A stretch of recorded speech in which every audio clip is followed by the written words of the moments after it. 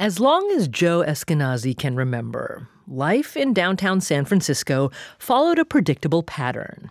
The hustle and bustle of 9 to 5, and then nothing. In pre-pandemic times, it could get very crowded. And then it would, it's almost as if, the whistle goes off and Fred slides down the dinosaur and says, yabba dabba doo, and everyone empties out of the financial district because it's not a place that people really hung out. Eskenazi is managing editor of Mission Local, a news website that covers San Francisco's Mission District. He's also a native of San Francisco and has spent much of his life there, including the last 20 years. Nobody says, I'm going to go downtown. I'm going to go to a place where there's very little in the way of amenities and and there's nowhere fun to be, and it kind of looks like an emptied out movie set after hours and during weekends. What's different now is there are just fewer people. It's not like there are tumbleweeds or newspapers blowing through the streets. There are just fewer people. Well, the bright bell of San Francisco's cable cars ring out a lonely peal these days. What better way to gauge human behavior in the tech city than through people's cell phone activity? One study did just that and found that foot traffic in downtown San Francisco is just 31% of what it used to be prior to the pandemic. Yes, an almost 70% drop. That's according to the University of California, Berkeley's Institute of Governmental Studies. And Joe says it's not just the corporate offices that cleared out during the pandemic either. For all of the ancillary economic outlets, restaurants and whatnot that depend upon foot traffic from office workers, they are really suffering. It was very hard to make rent from 5 lunches a week because the downtown closes, shuts down at the weekend pretty much. And now that's not possible. It's a fundamental issue of San Francisco's downtown, he says. The district and its surrounding amenities were always built for commercial real estate, at least since the 1970s. You're going back a very long ways.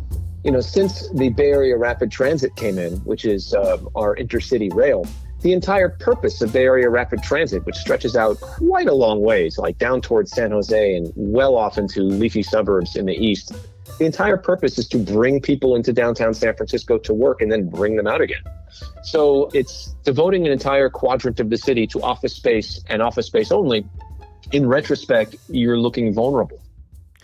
Eskenazi says it's unclear whether pre-pandemic levels of foot traffic will ever return to his city's downtown. But he does hope that if and when it does, San Francisco will earn back the people who are invested in the city's success, and not just as a giant tech hub that we know today. In retrospect, offering tax breaks and whatnot to big tech companies, which were all doing pretty well, and if they were looking for any kind of loyalty reciprocated from those companies, they absolutely did not get it, because it turns out that having offices for lots and lots of people is a major expenditure. So, in the deep past, or not that deep past, there were, patriarch types, San Francisco natives who ran big businesses and would bleed for the city. Those people don't exist anymore. Joe Eskenazi is the managing editor of the San Francisco news website Mission Local. Elizabeth Wheel, another San Francisco writer, puts it this way, quote, "Before the pandemic, we thought that tech would save us. Now it was clear that tech wouldn't save us. Tech wouldn't even stay in town."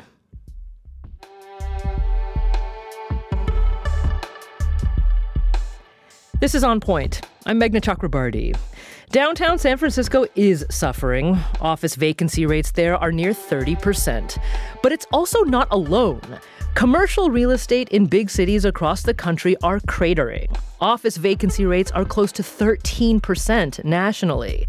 That's higher than during the peak of the 2008 financial crisis.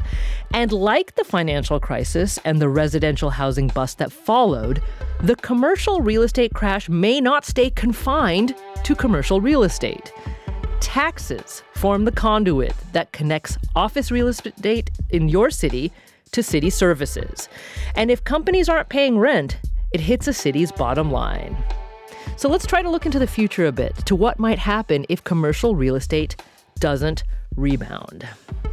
Well, Dror Poleg joins us. He's an economic historian researching the evolution of work, cities, and buildings, and he's author of Rethinking Real Estate, a roadmap to technology's impact on the world's largest asset class.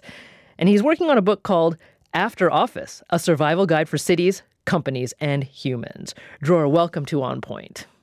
Hi, Megan. Great to be here. So first, yeah, it's okay. Don't worry about Sorry. it. So first of all, tell me, give us a little bit more detail about the health of commercial real estate in cities across the country, because an average number like 13% can kind of offer. It can obscure the details of what's happening in various places. So what information would you add to that? So in some cities, notably San Francisco, New York, even Boston, even places like Dallas, which people often assume that are kind of doing relatively well now, it's closer to a 20% vacancy. Now, when we speak about vacancy, we're basically talking about space that is not leased, so it's not under contract. But beyond that specific figure, there's also space that is just empty and is still under contract, but maybe that contract will not be renewed once it comes due. And when we look at that, the number in many cities is closer to 50%. 50%? Yeah. Compared to the level that it was at before COVID. So if we assume that even before COVID, of course, not everyone was sitting at their desk every day, 9 to 5, there was some kind of a built-in vacancy. So we're currently in many cities at half of that. Now, at the heart of COVID, we were close to 100% vacancy, or let's say 15, 20%. So it did climb up. But actually, over the last few months, it looks like it's even kind of retreating a little bit. So it's not clear that it's just continuing to climb, but it looks like it's starting to settle somewhere. Which the concern now, looking ahead and not too far ahead, is that as a lot of those leases come up for renewal, and most of them didn't come up for renewal since COVID, most of them were signed before COVID, then many of them, or a significant portion of them, will not be renewed. Okay, so pause there for a second, Dror, because I want to slice this a little more finely, because you actually you described several different scenarios here that lead to that 50% vacancy rate here. First of all, some of it is just leases that have expired and have not been renewed, right? Is that could be even 20% number you said? Yes. Okay, so that is income then that's not going at all to the commercial real estate companies that own that office space. They are losing income on that. Correct. Okay. And then there's the sort of just empty office space portion, which presumably are companies still paying their leases on those until the leases expire? Yes. Okay. And there is a process here also. We're focusing now on landlords and the owners of the buildings. But even the employers themselves, some of them are still hoping that employees will come back, and they're fighting that fight internally, regardless of the lease itself. They're trying to convince people back. They're trying to hope that they will come back and to figure out what exactly they need in terms of space for the next few years. Okay, so we'll talk about the companies. We'll talk about sort of all the businesses that rely on that, that commercial real estate traffic that workers brought. We'll talk about that in a minute. But I think you said that many of those leases, if workers don't come back into the office, those could soon expire and not be renewed. So how far into the future are we looking at could there be like another major turning point in this kind of slow motion commercial real estate bust? So these leases are staggered. Generally, the industry professionals try not to have all of their leases renewed at one single point in time, particularly because of what's happening right now. They assume that the economy fluctuates, that there's surprises. So you want to make sure that most of your tenants are not even in a position to make a decision at any given moment. So it does kind of trickle.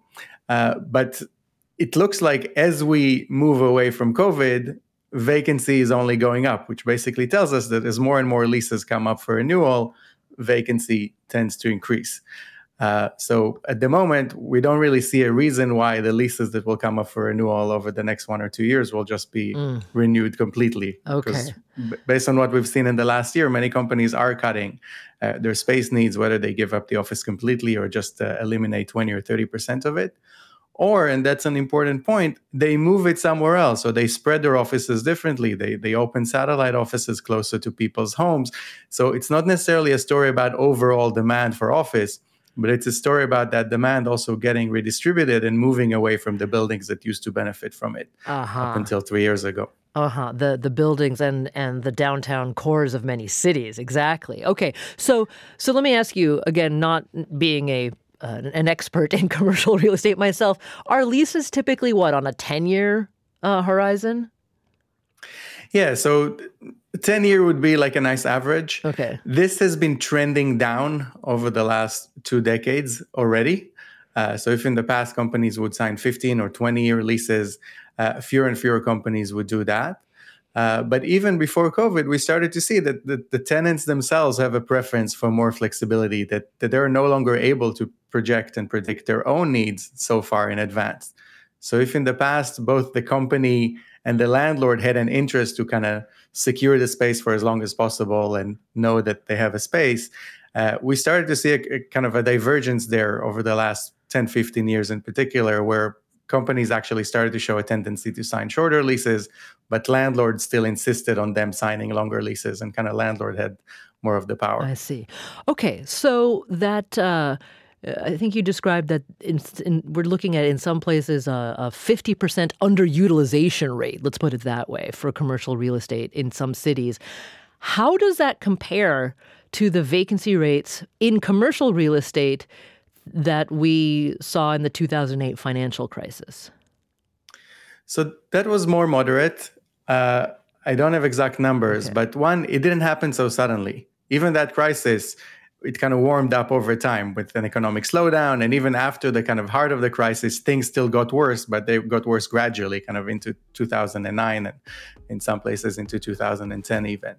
And then, as severe as the crisis was, we still knew that it's just another crisis, just like all the other ones. We didn't think that something fundamental changed in the nature of work itself, which is the concern that we currently have. Exactly. So that's the major change that the pandemic has brought. So Dror Poleg, stand by here for just a moment. We have a lot more to talk about to understand what's happening in commercial real estate in this country and what impact that may have on your life. Back in a moment. This is On Point.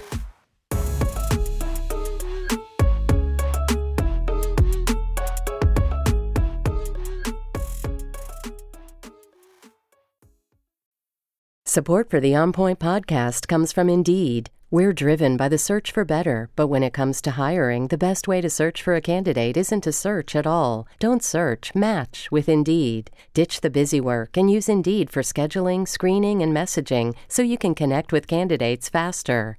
And listeners will get a $75 sponsored job credit to get your jobs more visibility at Indeed.com/onpoint. That's Indeed.com/onpoint. Terms and conditions apply. Need to hire? You need Indeed. The world's clean energy future relies on ancient elements still in the ground. Without mining, there will not be a clean energy transition. But pulling them out of the ground comes at an environmental and human cost. Mining is intrusive, but the results are the building blocks for products that we use every single day. I'm Meghna Chakrabarti. Join me for Elements of Energy, Mining for a Green Future. 5 consecutive episodes right here, so make sure you're following this podcast.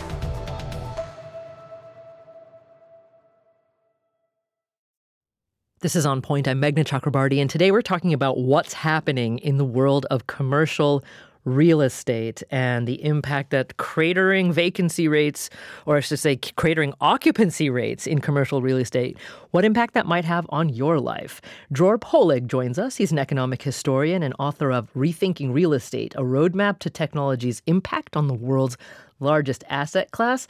And he's currently at work on a new book called After Office, a survival guide for cities, companies, and humans. So, Dror, I want to lean on your the historian portion of your expertise here. Other than the pandemic shifting expectations of where many, not all, but where many people can work, how far back in time should we go to see what could perhaps be the seeds of this current commercial real estate crisis that we're in? So we can go back about 100 or 120 years. One of the most interesting figures about the history of cities, and Manhattan is an example of it, the residential population of Manhattan 100 years ago was 600,000 people higher than it is today. So more than 500,000 people extra lived in Manhattan 100 years ago than today. And what happened during those 100 years is that the city changed its orientation from a place where people live and, of course, conduct commerce, but kind of are in a very mixed-use environment, to a city that is very much focused on offices, where the skyline is dominated by offices, where the streets, the transportation network, even the retail is all designed to cater to this assumption that people come here to work, then they commute out. We need to build services around their schedule and around their needs, and all other needs are secondary. And I think we're starting to head to a place where there's a rebalancing, where cities have a chance to become places to live and enjoy and do other things and work as well, but not just to be those kind of proxies of the office, but to be mixed-use cities. Yeah, and so in many of the cities that we're thinking about, New York is a great example. It went through a period, in the 60s and 70s where the city itself was changing. It wasn't necessarily a place where a lot of people wanted to live. But then comes, the 90s and the series of tech booms. How did that accelerate this concentration of office space being the core of what cities were building in their downtowns? Yeah, so as you mentioned, people thought cities were over already from the 60s onwards. Cities were becoming less dense, sprawl was increasing, a lot of people were moving to the suburbs, and a lot of jobs were moving to the suburbs. So overwhelmingly, most job growth in the US from, let's say, 1960 to 1990 happened in the suburbs, not in the center of cities. But something interesting happened with the emergence of the internet that was actually expected to finish cities off in a way, to destroy offices even more and move people into remote work and distributed work. But actually, as the economy shifted to depend more on innovation and technology and creative and services, actually cities became more important and more jobs moved back into the cities and offices became larger than ever and work became more concentrated than it has been in many decades. And in many ways, a lot of urban economists thought that this would be the ultimate impact of the internet. So if you look at economic theory from 10 years ago, they almost celebrated that they figured this internet thing out. Cities are actually going to be okay. They're becoming even more important because creative people want to live in cities, because employers now want access to specialized talent, so they're moving into those cities, and they want to hire from the largest possible talent pools, which you can only have in a handful of very large superstar cities. Hence, employment in those cities will continue to grow and offices will be even more concentrated. That was the theory. Well, and then that theory then also met the reality that while all that growth happened, things got really expensive in those very same cities. So a lot of their workers couldn't actually even move to the core of those cities, and perhaps were commuting a lot in and out of downtowns. And those are the workers, again, who can work remotely, who don't necessarily want to go back into the office. So let me just ask you, Dror, you said something earlier that I want to emphasize because it's really important here. This isn't necessarily a story of exclusive bad news regarding commercial real estate, because as there's an occupancy decline in cities, we're seeing a growth in suburban office space and demand. I don't know if I would call it a growth, because I don't want it to sound like, okay, all offices are going to be great, but they're just going to be in the suburbs. Suburban offices have been struggling for a long time overall. But now, over the last year, I think for the first time in many, many decades, vacancy in the core of cities is actually higher than it is in suburbs. So there is a certain revival of suburban offices, or in some cases a revival, in some cases it's a softening of the suffering, I would say.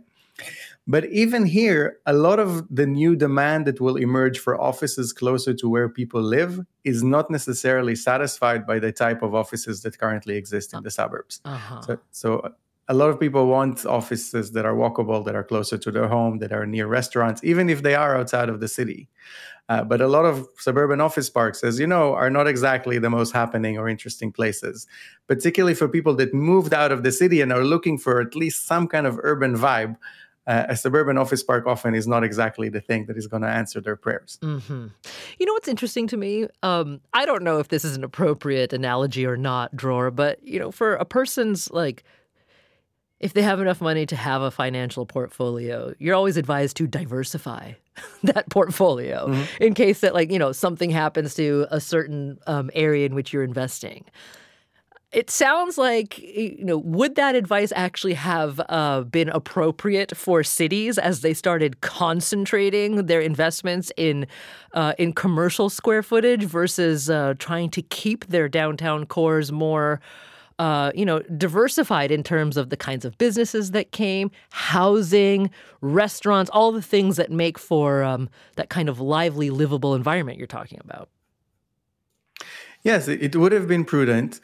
But in a way, even when you look at it financially, office buildings seemed like the most conservative, stable, predictable thing in the world, second only to maybe government bonds in terms of an investment grade asset. It looked like the thing that will always be there. It's a building, it's very solid. The tenants inside are the largest corporations in the world. They signed a lease for 10 or 20 years and promise you that they'll pay you indefinitely.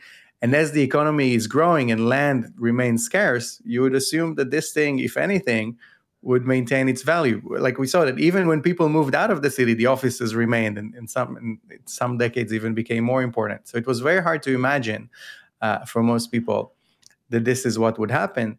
In addition, in this country, as you know, about 100 years ago, we saw the emergence of zoning laws and kind of land use laws, often because of racial reasons and trying to exclude different people and different users from different parts of cities or suburbs.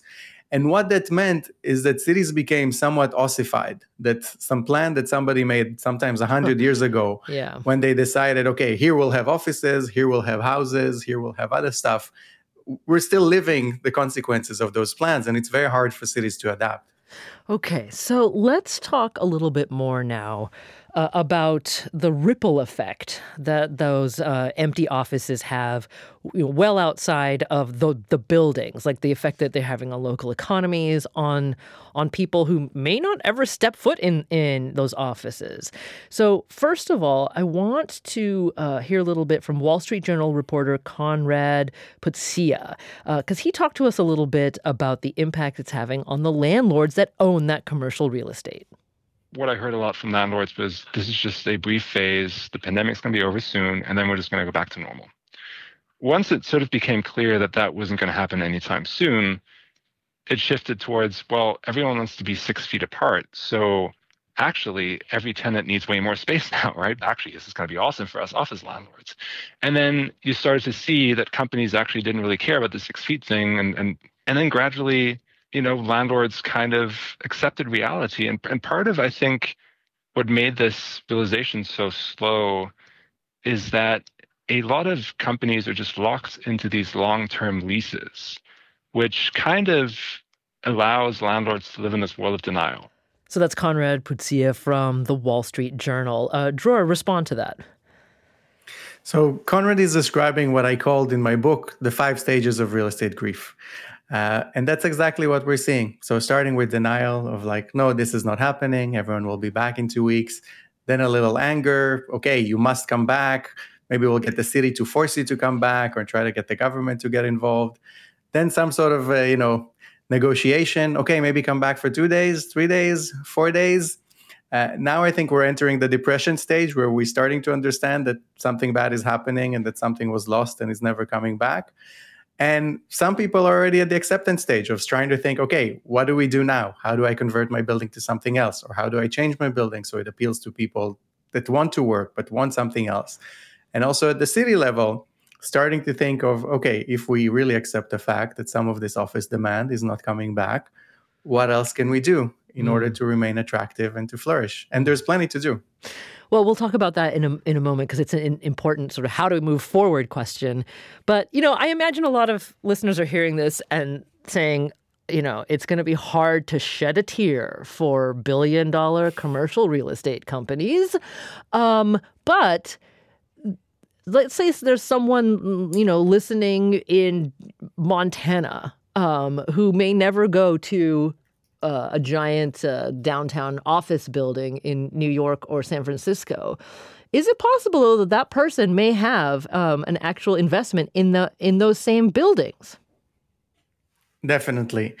So starting with the direct impact, many pension funds, many pension systems, whether you're a teacher or whether you're a freelancer or whether you work for a large private corporation, a lot of your pension money is invested in real estate investment trusts that basically own a lot of office buildings, a lot of apartments, and types of other commercial property buildings. And they invest in them because they're almost ideal for a pension portfolio because they're very stable.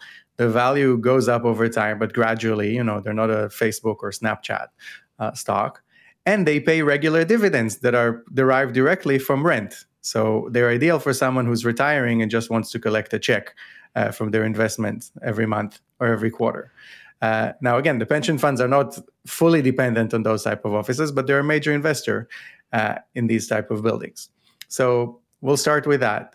Then there's other industries that you may be invested in, fast food chains, hospitals, anything that the urban economy is based around is, again, built around the assumption that there's a lot of people that come in every day from 9 to 5, and they need to eat, they need to get their clothes clean, they need to go to the doctor, they need to do all sorts of things that happen around the office schedule.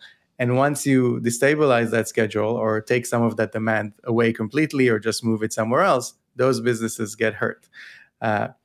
And then we mentioned the fact that, all of those businesses employ people. Mm-hmm. So we might be some of those people. And the final impact, or actually not the final, but one of them is the cities themselves. So property taxes are a huge portion of municipal budgets. In New York City before COVID, it was about 44%. During COVID, it actually went down because there was a lot of external help from the federal and state government. So the share of offices and property actually went down. But generally, it's around 40%. And of that 40%, about a third to a half comes from office buildings. So once you take that chunk of municipal budgets away, there's less money for schools, there's less money for policing, there's less money for culture and for public spaces. So a lot of things get worse for a lot of people. And there's also a risk that you get into an urban doom loop. Basically, things get worse, fewer people come to the office, fewer people come to the city, more businesses shut down. It's even less attractive to visit. And, we've seen that happen before in some of our largest cities in the 70s and 80s. Okay, so Dror, hang on here because it's almost as if we planned it. You gave me the perfect segue to actually once again talk about a specific city. Actually, to be perfectly honest, we did plan it. But Ted Egan joins us now. He's in San Francisco, and he's the chief economist for the city and county of San Francisco, California. Ted, welcome to On Point. Hi, Meghna. Nice to meet you. Okay, so we wanted to have someone from San Francisco back to give us a reality check on this conversation because we can talk, in terms of data and theory, but I want to know exactly what's happening in your city. First of all, how much would you say that you think downtown San Francisco has changed since 2020? Oh, it's changed a lot, and I think most of the things that you're talking about today are reflective of what's going on in San Francisco. San Francisco was obviously a major national center of the tech industry. Tech is the industry among office industries that most adopted remote work and has been the slowest to return to the office. As for the city, about 80% of the city's GDP, the value of everything produced in San Francisco is produced in an office building or in an office industry. And so when something as significant as remote work happens to office work, it obviously affects every aspect of the economy in San Francisco. Wait, Ted, can you say that again? Because I'm not sure I heard the right number. How much of the city's GDP is coming out of things happening in offices? About 80% between industries like professional services, financial services, information, government. So it's important, I think, for people to keep in mind that these industries haven't left San Francisco. In fact, the tech industry has employed more people now in San Francisco than before the pandemic, but they have dramatically changed how they need office space. And so that has had, the ripple effects that you're talking about on downtown businesses, on transit, on potentially on the city's budget going forward. Okay. A little bit earlier, I quoted Elizabeth Weil, a San Francisco writer, who said, before the pandemic, we thought that tech would save us. Now it was clear that tech wouldn't save us. Tech wouldn't even stay in town. What's your response to that, Ted? Well, I mean, again, it's easy to think tech left because they're not in their office buildings, they're not walking around, but they didn't leave. Some of them moved to the suburbs. And it is true that San Francisco had a major drop in population between 2020 and 21, the first year of the pandemic. But most of the people who left weren't tech workers. They were low-income workers in restaurants and retail and personal services who lost their jobs. And so actually that's the group that's making San Francisco feel empty. Some techies moved to the suburbs, but they're still there.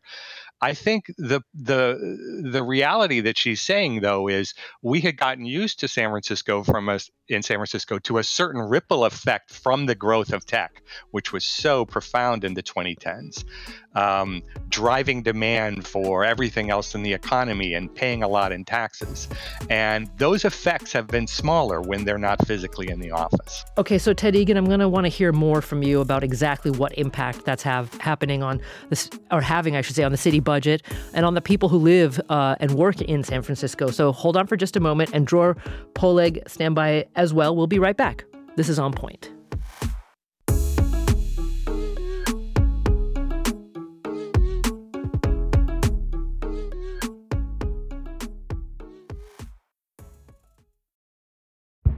Did you kill Marlene Johnson? I think you're one of the first people to have actually asked.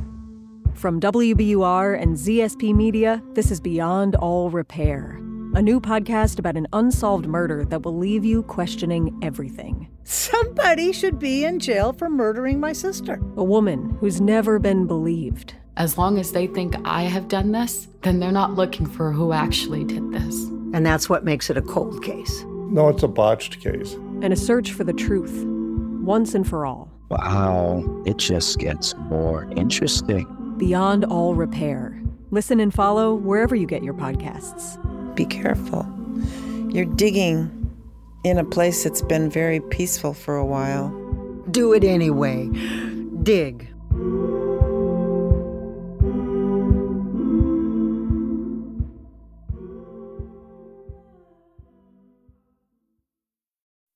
This is On Point. I'm Meghna Chakrabarti, and today we're trying to understand the impact of the declining commercial real estate sector in this country. Specifically, we're talking about those high vacancy rates that are persisting because people are staying away from going into the office, and what impact that's actually going to have on everybody else. Dror Poleg joins us. He's an economic historian, and he's at work on a book called After Office, A Survival Guide for Cities, Companies, and Humans. And Ted Egan is with us as well. He's the chief economist for the city and county of San Francisco, California. And Dror, let me just go back to you briefly, because we're going to talk more about the on-the-ground impact that these vacancy rates are having. But I wonder, are they also having an impact on the actual value of the buildings themselves? Because I'm thinking about all the different ways that banking and finance are involved in the commercial real estate sector. Yes, they're definitely having an impact on the buildings themselves. And those buildings are actually facing now a double or a triple whammy, because even if work would have been great and everything would have been just like before, interest rates are now significantly higher than they were before COVID. Which means that if your loan is coming due and you have to get a new mortgage for your building, which happens every 10 years, let's say on average for an office building, suddenly, even if your income was great, you have to pay 2 or 3 times more in interest. So that's a problem. Now, if your income suddenly is 20% lower, because vacancy is 20% lower, and rents are probably even lower, so even the space that you are leasing, you're getting less for, then now your mortgage burden becomes sometimes unbearable. And we already started to see some large financial players start to basically give their buildings back to the bank instead of repaying their loans or getting new loans. So companies like Brookfield and PIMCO, so large owners of commercial property or commercial debt, have basically already decided that they're just not interested in refinancing their building. They would rather give them back to the bank rather than try to pay for them.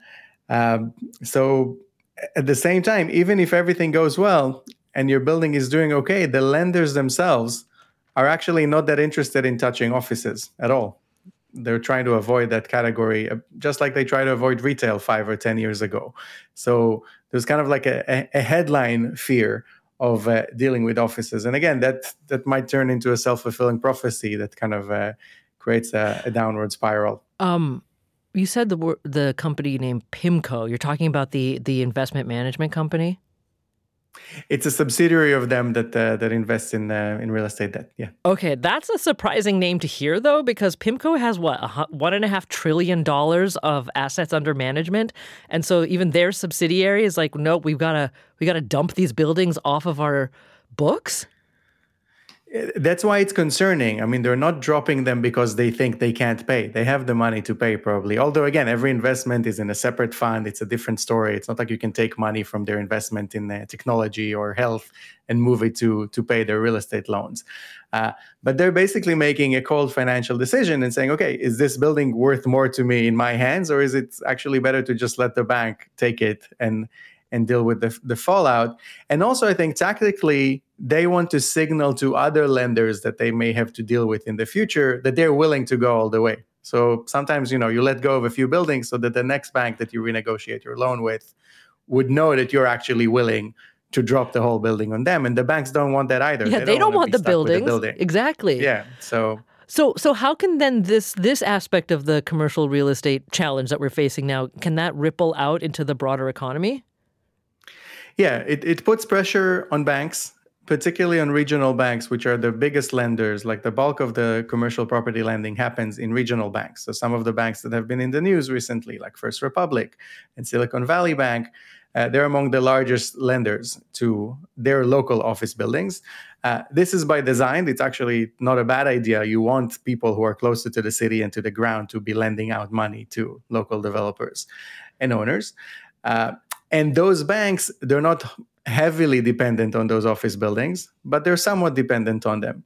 And what happens when they're suddenly under pressure for other reasons, again, partly because of increases in interest rates, which mean that they make less money because their savers are now expecting to get more interest payments in return for their money, they turn to those safe things on their balance sheet, such as government bonds and offices, to basically provide some cushion. But at this point in time, both of these things don't provide that cushion. So they kind of even push them, they even cause them more damage, basically. And that exacerbates the kind of low-intensity crisis that we currently have with regional banks. Okay. This is feeling very grim. Ted, let me turn back to you here because,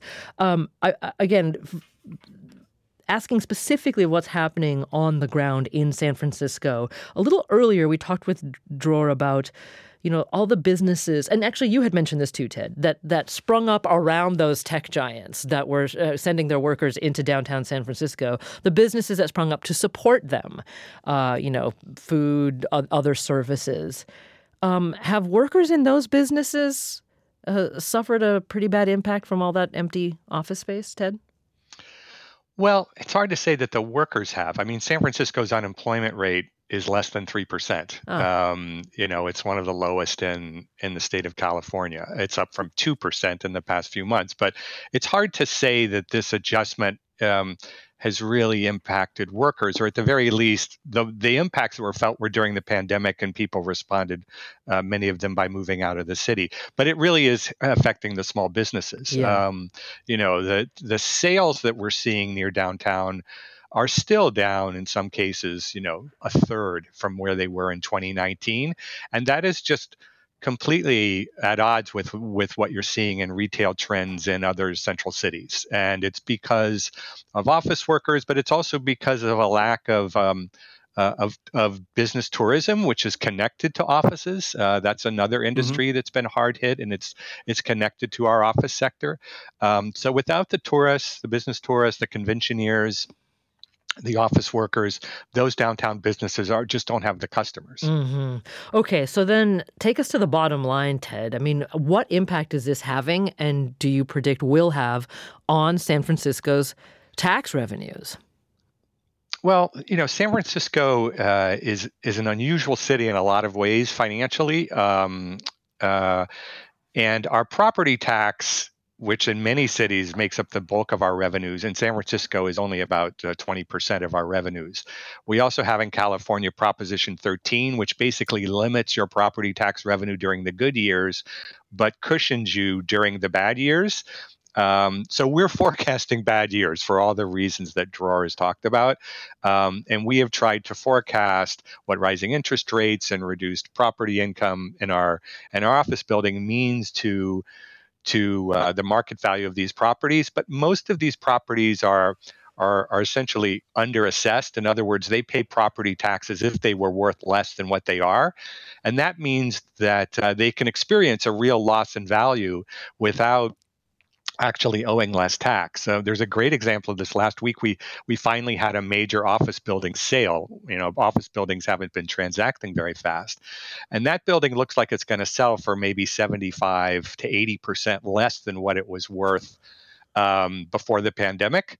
But because previously it hadn't been sold since the 90s, it doesn't look like it's going to pay less in taxes. Right. It's just that cushion is cushioning us. That is an only in California, only in San Francisco thing. But for our specific fiscal situation, it's going to help us. Okay. The glory of unrealized gain, I guess. Yes.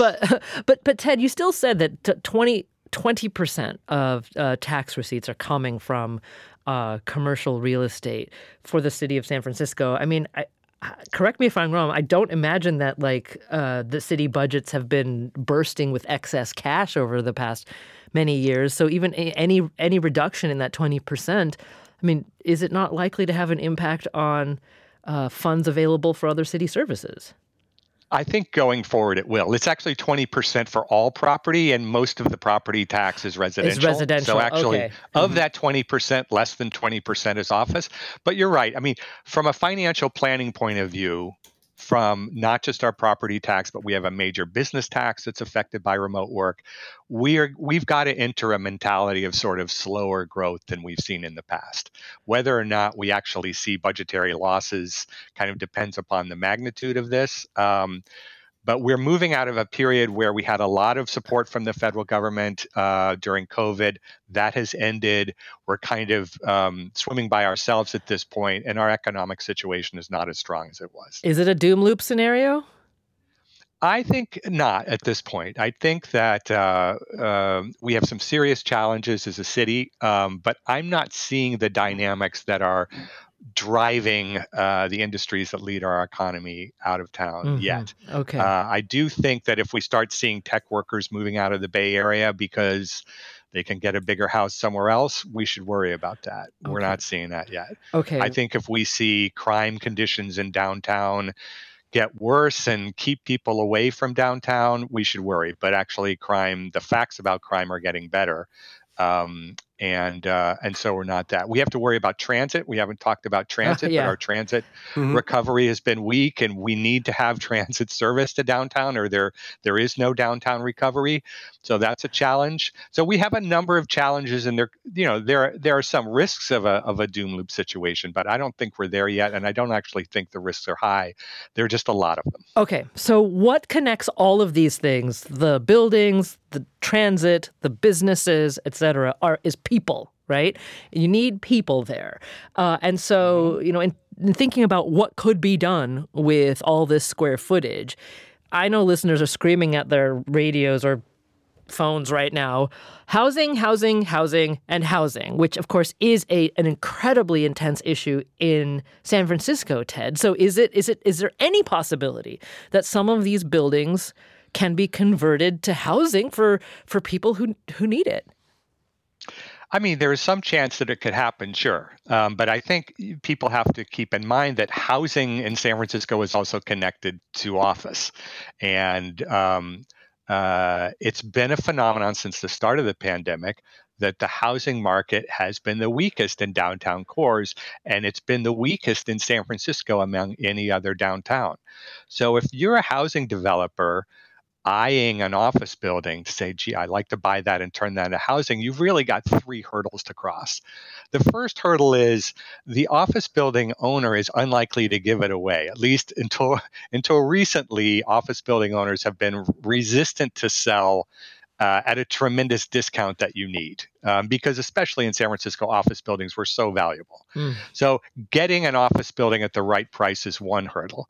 The second hurdle is the price. I mean, there's less reason to live in downtown San Francisco when you don't need to walk to that office as often, right? And the businesses that would have created the kind of amenity-rich environment that would have attracted residents downtown, those businesses aren't open in many cases. So what's the attraction of downtown? And as a result, your prices are lower. And finally, construction costs are very high in San Francisco, and they haven't come down. In fact, they've increased a lot with the inflation we've had. So the economics of that conversion are very, very difficult for reasons that, may not change quickly. I could see some of this happening maybe years in the future, but I think the thing that's going to happen first is we're going to see a shakeout in office rents, which we haven't seen yet. Our office rents are still, around 2017 levels. They've fallen a little bit. I think they may fall more, and then we may see really what office tenants want to do. Well, Ted Egan, chief economist for the City and County of San Francisco, thank you so much for joining us. My pleasure. Dror, we've just got a couple minutes left. I'd love to hear, I have a couple questions left for you, but first I'd love to hear some of your ideas of what can be done with this commercial square footage.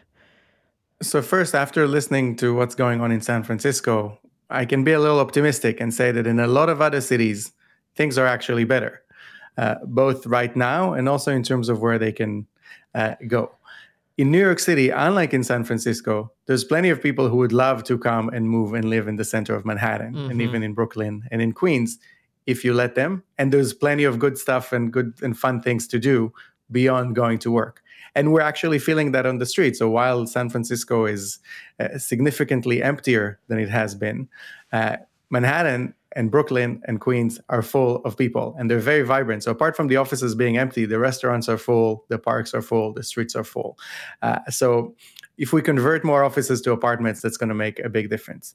There are significant hurdles, as Ted pointed out, even just purely from an engineering front, it's just really, really difficult to convert most of those office buildings into apartments and to actually have normal apartments that have windows and bathrooms. I was going to say, the construction requirements are different. Exactly. Yeah, and the floor plate sizes. In addition, one thing to note is that the kind of macro perspective that Ted just gave us, which is correct to the extent that it goes, might miss all sorts of things that are happening beneath the surface. So while a lot of employees, for example, are still registered and employed in San Francisco, many of them actually are not there physically anymore. So if you look at more granular data from companies that handle employment and options contracts, there's a company called Carta that does that. In the tech industry, I think last year, about 60% of new employees were actually located in a different place than the company that officially hired them. So if you look at the company's employees, you might think that they're all kind of growing where the company is. But in reality, there might be kind of undercurrents that are sending people and spending elsewhere, which we should keep an eye on. But generally, I think we're headed to a world where cities have an opportunity to be more important and more vibrant than ever because they can do all sorts of things that we can't do anywhere else. Again, density, walkability, diversity of people, access to culture, even reality itself. We can't even know what's real anymore online, right? There's so many deepfakes and things. If you want meaningful interaction with humans, cities are kind of the last place where you can actually get that. But to capitalize on that potential, cities need to be willing to change. They need to allow conversions. They need to allow new businesses to open more easily.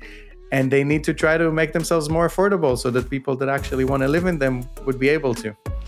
Well, Dror Poleg, economic historian researching the evolution of work, cities, and buildings, author of Rethinking Real Estate, a roadmap to technology's impact on the world's largest asset class, and currently at work on After Office, a survival guide for cities, companies, and humans. Thank you for joining us today. Thank you, Meghna. I'm Meghna Chakrabarti. This is On Point.